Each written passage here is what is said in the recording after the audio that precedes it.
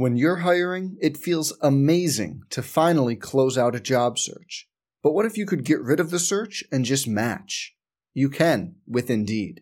If you need to hire, you need Indeed. Indeed is your matching and hiring platform. With over 350 million global monthly visitors, according to Indeed data, and a matching engine that helps you find quality candidates fast. Ditch the busy work. Use Indeed for scheduling, screening, and messaging so you can connect with candidates faster.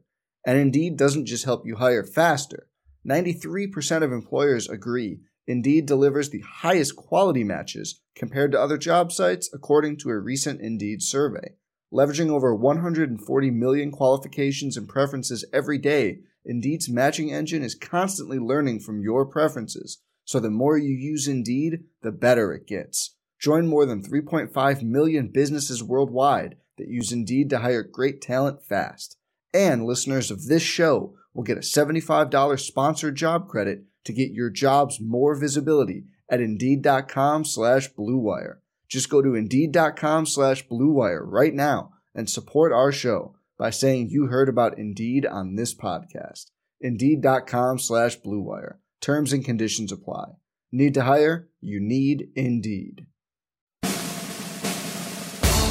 Welcome to the World of Work podcast, brought to you by the Aggie Evo System, UC Davis Athletics' one-of-a-kind initiative that focuses on preparing student athletes for a successful launch into life after graduation. Happy Thursday, Aggie Evo fans. If it's Thursday night, it must be time for the Aggie Evo World of Work Coffee Talk podcast, part of our ongoing effort to help current Aggie student athletes better know and to be able to navigate the world of work by learning about the various paths that many Aggies have gone on and done, and just generally broadening their exposure to the world of work and their networks. And I could not be more excited for this conversation because it is the first time I've actually had a former Evo intern and member of the UC Davis baseball team who's gone out and also carved out a really unique and interesting path for himself. So Connor Lawrence, good to see you again, my friend. Great to see you, Mike. Thanks for having me on. Excited about this. So as you probably know, my first question to most folks is tell me your story. And I know your story pretty well, but assume nobody else has heard of your story. And start wherever you want, finish wherever you want, and I'll pick up the conversational threads where I think they warrant. Awesome. Sounds good. So I'm born and raised in Danville, California. I'm a Bay Area kid. I went to San Ramon Valley High School there, and then I played baseball, obviously, but I started at junior college. So I started at a junior college in Hayward, Chabot. And then from there, I was a walk-on at Davis, played there for 2 years, ended up staying a fifth year to finish up some coursework that was just due to transferring and things like that. And that's when I started to really develop my career building skills. Aggie Evo was introduced to me, I think it was just starting my junior year, but really started to take off my senior year. And I was infatuated with the project, thought it was incredibly useful. And I was working for the fellows at the time for alumni and donor relations. And you and I began talking because I had a little bit of a career switch, I want to say. And I wanted to do something a little bit outside of the norm for most student athletes at Davis. And I wanted to go work in music business. So you and I started talking about some ways we could do that. And I think that kind of changed my trajectory.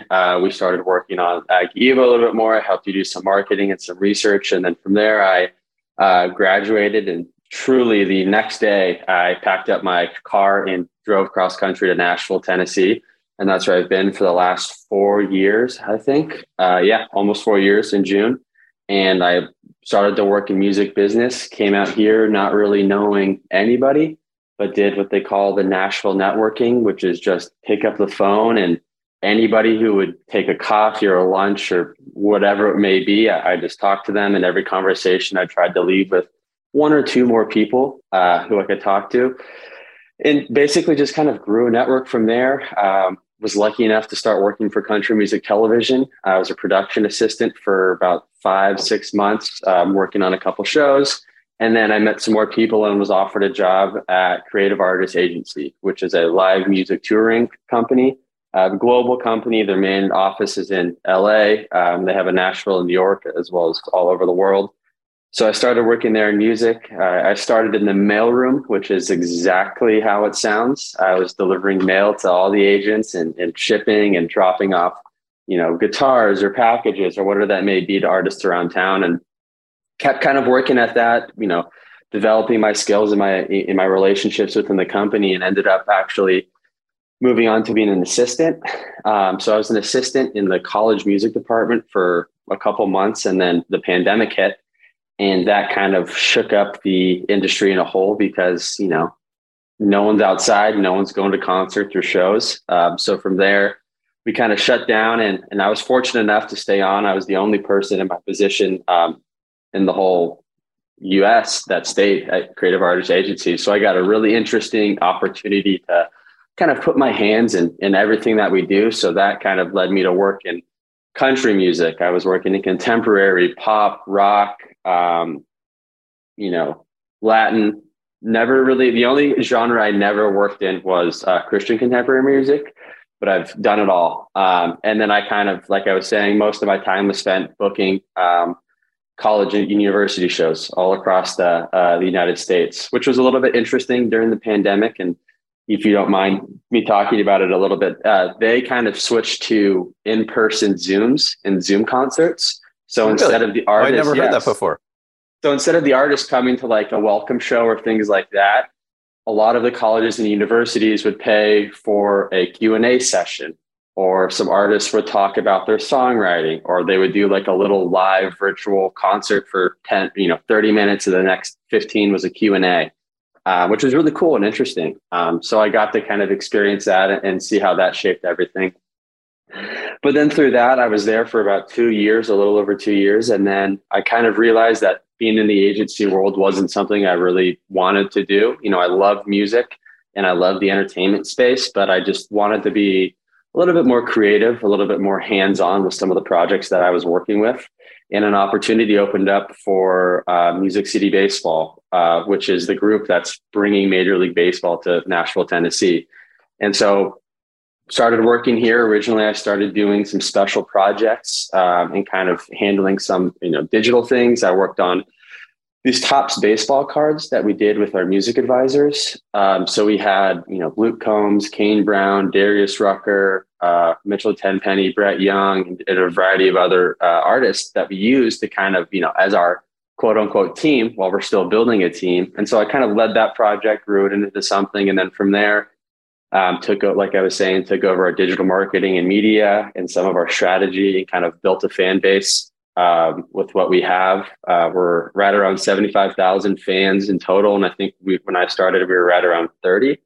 So I've kind of figured out that, learned it from a different approach. And then from there, I'm now working in our business development strategic partnerships. So I handle everything from corporate, real estate, finance to entertainment, and just kind of putting all these pieces together as we work towards bringing our objective of bringing expansion franchise to Nashville, Tennessee. So it's kind of a long-winded story. No, that was awesome. Kind of a basic overview of everything. Yeah, many threads to tug on there. But first, I don't know, for those of us that don't know baseball really well, where is the status of bringing a team to Nashville? What does that mean? What level? How far away is it? Is it going to happen? Update us on that. So right now, the Major League Baseball is wanting to expand to 32 teams. Currently, we're at 30. However, there can be no public kind of acknowledgement or contract signing from the commissioner's office until Tampa Bay Rays and the Oakland Athletics resolve their facility issues. So it's not as much, with the Oakland A's, there's a little bit more of a team dynamic in there and figuring out players and payroll, but it's more so just getting these facilities suitable to play and to have a revenue generating stadium. Tampa Bay has made progress with their city on redeveloping their park, but Oakland is still going through a few different options. It's starting to look like they might move to Las Vegas. So that's kind of where we sit on just the idea of MLB expanding in general, but as it relates to the Nashville Stars. So this is our 4th year working on this project. It started out with our managing director coming to the market to try to identify a few different sites where MLB could either relocate or expand to. And as time has gone on, the Nashville market itself has become so hot. It is a fantastic place for tourism, for real estate, I think it's something like 200,000 people travel through here every month or so. It's pretty wild, to say the least. But this kind of market has proven to be incredibly valued to MLB because they see that a team can come in here and instantly generate revenue. But the unique thing about us and some of the things that I'm working on is creating a world-class entertainment district and venue that's not just baseball. Baseball only plays in that stadium 81 days out of the year, a couple more if you're lucky and you're making it into the playoffs. But every other day, there needs to be something going on that's, generating revenue, generating fans. And so we're looking at taking a, unique approach and bringing a residency style model for concerts to Nashville and being able to use that to flex from, down to 10,000 up to 60,000, a variety of dates, a variety of artists, and kind of make this a 365 fully operating facility.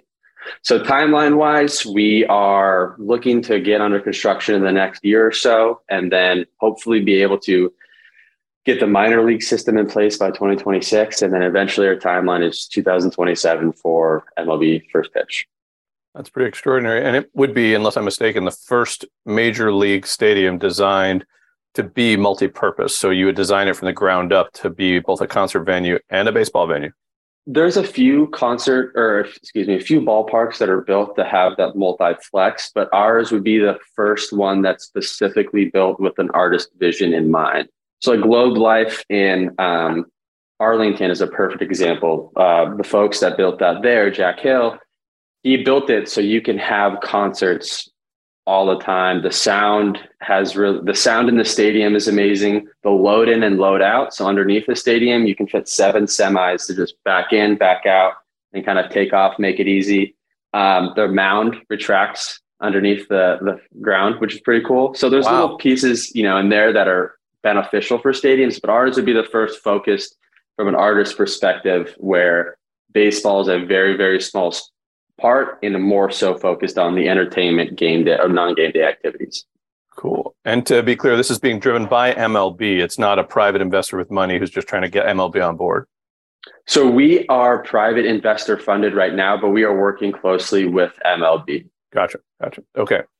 Well, that's awesome. So I will say up front that I feel like I was the least useful for you of any student athlete I've had at Davis, because you wanted to go east. You were interested in music. I had zero connections. I was not helpful at all. So your success at this point is either because I completely failed or validation of the model of teaching you how to do the things that you've done extraordinarily well. And if we can take any credit for it, it's just that you understand the value of networking and you executed it perfectly.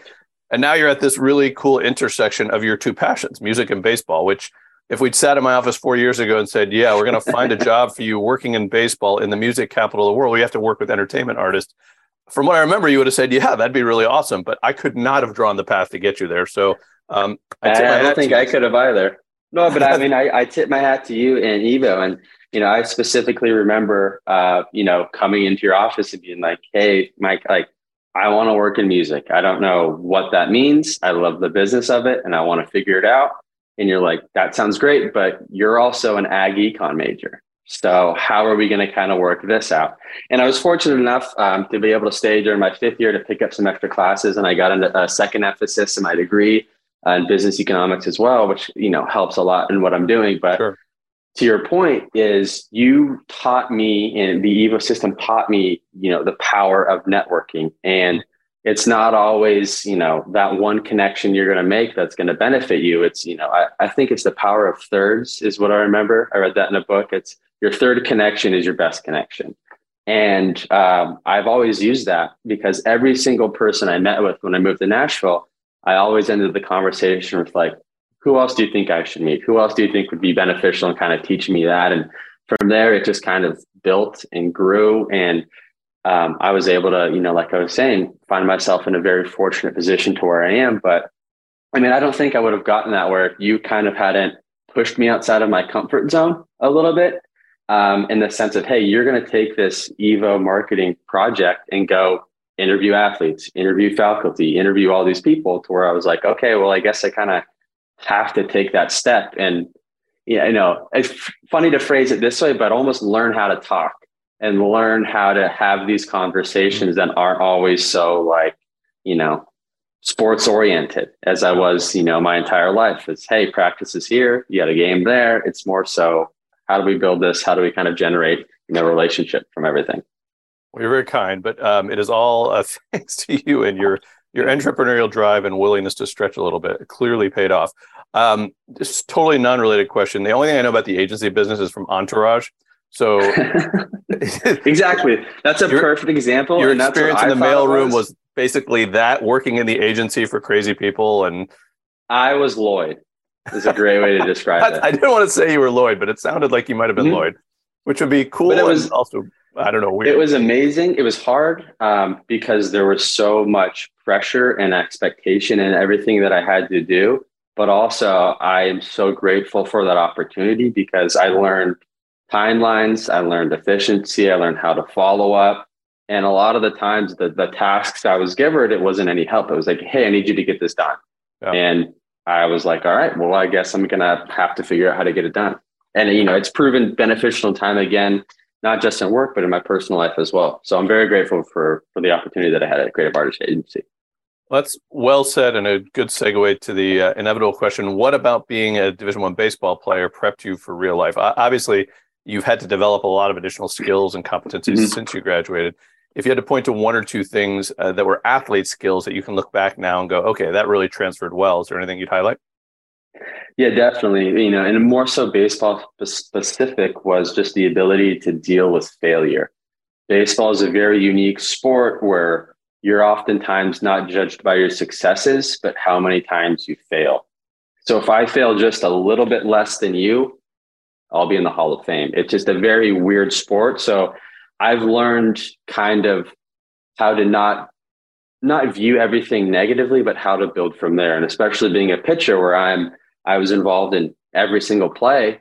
It was adjusting, adapting, knowing, hey, if something goes wrong, if a guy gets on base, if there's a hit, no matter what it may be, there's always something that I can control next and to really kind of drive that home. But also just as an athlete in general, the discipline and the structure was amazing. I've always had that. And that's something I always keep in my life to this day is, knowing what I have to do and being able to control that. And just setting myself up for success. I mean, the drive, the competition are all innate things that athletes have that I think transfer over incredibly well into the working world. That's well said. I think the growth mindset piece of being an athlete is really important, but you're right. There are no sports where failure happens so often and where you have to just get back up all the time and not get too down on yourself. I don't think I've actually interviewed somebody, or I can't remember any off the top of my head. It was a junior college transfer. Tell me a little bit about what it was like in terms of both the athlete piece and the academic piece of transferring into Davis as a junior. It was pretty interesting. I didn't know what to expect. I actually tried to get into Davis out of high school, but I just, couldn't get in. The baseball thing didn't work out. So I ended up going and playing junior college ball. But the only thing that I kind of knew is, was when I was talking to my coaches was like, hey, we'll help you get you into school, but it's a walk-on. I got to earn my spot. So I didn't really have a full kind of intro. But the academics was a big change for me going from, small classrooms. I went to class early and spent most of my time playing baseball. So now at Davis, most of my time is dedicated to my studies. And so it's learning. I remember the first time I walked into one of my classes with like 300 kids, and I was like, "All right, this is real." But it was a blast, and I think taking the time to really understand the importance of my studies and class, and learning how to ask questions, and learning the resources that my professors provided with going to office hours, talking with the TAs, talking in the discussion sections and things of that nature are, I wasn't provided that at junior college. We just didn't have that. And so being able to come into a large university and also have those kind of personal touches with every class, was very, very helpful in getting me to where I am. Tell me about Nashville, because you were born in, I think you were born in Danville. You grew up there. Yeah. But you had this, connection to Nashville is not often that you hear a California kid say, I want to go to the Southeastern United States. When did that interest sort of pop into your mind, and what drove it, if you have any idea? Well, actually, I was kind of given the option because while I was still in school, my parents moved out to Nashville. Oh, they wanted to try something different. They wanted to be closer to my younger sister, who was going to University of Kentucky at the time. So they chose Nashville, and I was provided, like I was saying, that opportunity of when I'm done, do I want to stay in California?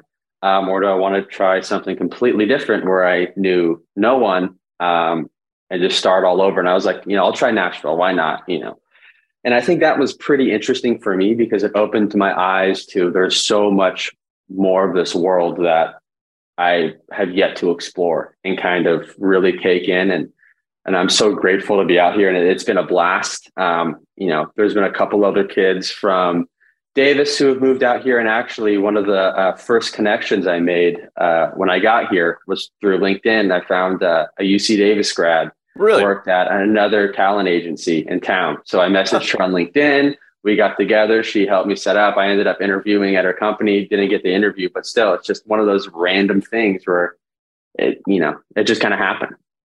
That's also encouraging because I know some Davis and UC people fear that we're not other places. But in fact, there are UC Davis grads everywhere. So it is also still a little weird, though, to be in some place like Nashville and run into an Aggie because who would have thunk it? It's pretty fun. So the path forward, GM in your future, what do you think? I think about that from time to time. But in honesty, what I think I really want to do when this is all said and done is I want to work more on the entertainment side of this project. As we talked earlier about figuring out how residencies and these non-game day activities kind of work within this ballpark. That's something that I kind of want to lead. I just really think there's a untapped market where you can have some creative ideas come in and build a partnership, not just between, baseball and fans, but baseball and music. There's a saying that every athlete wants to be a musician and every musician wants to be an athlete. And I think there's a very interesting way where baseball can tie that in because there isn't baseball and country music are kind of more so a fit, which is helpful in Nashville, but also it's so much more than that. And I'm starting to see and talk with some other people over at MLB about some other ideas that we can kind of bring in. I don't know how aware you are of this last World Series, but MLB has really taken a stride in showing that fans are, there's other celebrities at the game and people are attending and watching, where if you go to a basketball game, the people sitting on the courtside seats are, a tons. And there, you see all these different celebrities, but baseball's never had that. And so I think there's a unique opportunity to really tie that together and really bring down the demographic of baseball. If you don't know, so the current demographic for baseball is a 57-year-old male, which is pretty outdated. And so tying that in along with being in Nashville, Music City, I think there's a spot to where we can bring down the demographic and widen it and really make it much more of a younger, family-friendly sport to where it's still America's pastime, but it's also a future in this new cultural age we're in. And so there's a lot to be done. And that's kind of where I want to be more involved in. I want to make a little bit more changes to the game for a good way and see if I can kind of shake things up. Well, you're making my sport management professor heart super happy because I have a student every year for the 10 years I've been teaching sports management grad students who wants to do a project about baseball. How do we save baseball? What do we do with baseball? What is the problem, as I understand it, is revenues are actually fine. The owners are still making tons of money, but attendance is going down. Grassroots participation is going down. Nobody wants to sit for a 4-hour game. So what do we do to save the thing? So if there's a really interesting intersectional opportunity to merge with music and to leverage that, I think you're onto something, Connor. And I hope that takes you places. And if you need an advisor for your sports management graduate project on how you saved Major League Baseball someday, tap me in. I'm ready. Absolutely. Okay, I'm running up against a time cap, but last question I usually ask is if you could go back and tell 18-year-old Connor anything based on what you've learned on this remarkable journey you've been on, what would you go back and say? I was thinking about that because you sent over some of the questions, and I don't know if I have a direct answer. I think one of them, honestly, would be just to, explore a little bit more. I think one of the things I did when I was 18 was I was pretty focused and, I want to do this. I want to do this. I want to do this. And I want to play baseball. I didn't really know what I wanted to do, but I never really took the time to understand what else is out there. I was always interested in music. I never really kind of pursued that. I was interested in business, never really pursued that. So I think if I was going to go back, I would tell myself to do a little bit more research and just ask. I mean, that's one thing, being here and kind of learning, how the business world works, is just the power of asking. The worst thing that someone can say is say no or not respond to your email. But, if you look at it that way, it's pretty cynical, but also there's a million other people who have similar jobs or have similar roles. So there's always going to be someone to ask. And I think using and leveraging your resources as much as possible is something that I wish I would have done a lot earlier. Well, that is, as expected, brilliant. And you are now my official go-to story for how can you find it, follow your passion, and go out in the world and find it. You have made it happen. That. Connor Lohr, business development genius, future Major League Baseball general manager. It has been a pleasure to catch up, my friend. And I hope we can keep the conversation going. Thank you. And I appreciate it. Thanks for having me on. And it was a simple plug here, but if anybody wants to learn more about our initiative and our objective, go to starsbaseball.com. Team name is the Nashville Stars. And if there's any questions, please feel free to reach out. Starsbaseball.com. We will certainly promote that. That marks the end of this week's Aggie Evo World of Work Coffee Talk podcasts. Thanks for listening to the World of Work podcast. If you enjoyed this podcast, please subscribe and forward this to a friend. The preceding has been a Learfield IMG College presentation.